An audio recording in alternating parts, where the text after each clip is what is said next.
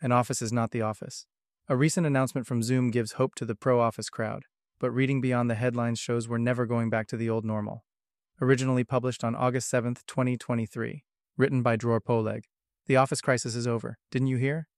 A new report from Business Insider proclaims, remote work is dead. Zoom tells employees to return to the office. Phew, finally we can stop worrying about all those lazy people who can't be bothered to show up. The office won. Yay! Oh wait, that's not what the story says. So what is actually going on? And what can we learn from it about the real future of work? Zoom announced that employees that live near an office need to be on-site 2 days a week to interact with their teams. Specifically, it mentioned 50 miles as the relevant distance from an office. This is not the death of remote work.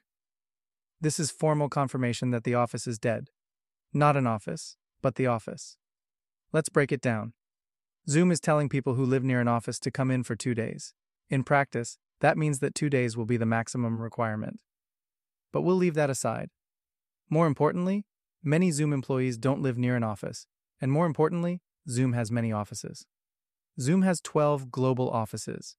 In addition, it employs people in Argentina, Australia, Austria, Belgium, Brazil, Canada, China, Denmark, Finland, France, Germany, Greece, Hong Kong, India, Indonesia, Ireland, Israel, Italy, Japan, Mexico, Netherlands, New Zealand, Norway, Poland, Saudi Arabia, Singapore, South Africa, South Korea, Spain, Sweden, Switzerland, Turkey, UAE, UK, and the US.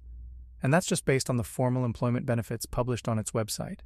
In reality, it might be employing people in even more locations. Why is this meaningful? Because the whole argument of the back-to-office Puritans is that you cannot innovate or build culture remotely. But in reality, this battle has already been lost. Having people collaborate across multiple locations is now the norm.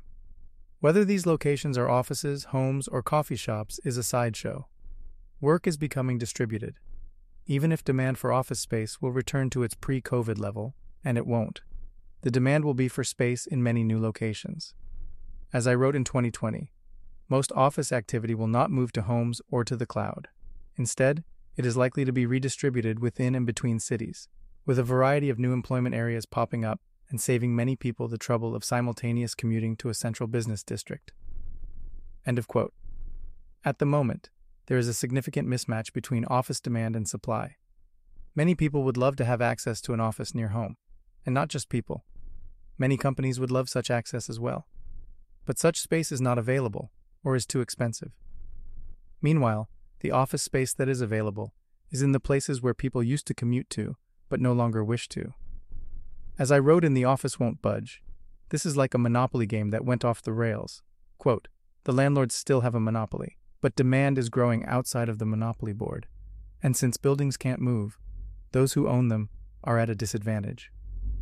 I call this the Poleg paradox, a situation in which higher demand is bad news for incumbents.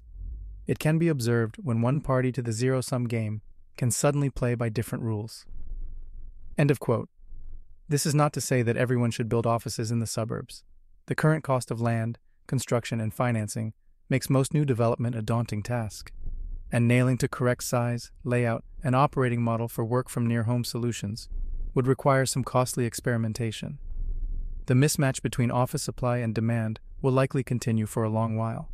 But no, remote work isn't dead. It's just getting started, and its impact on the shape of our cities and suburbs is only beginning to unfold.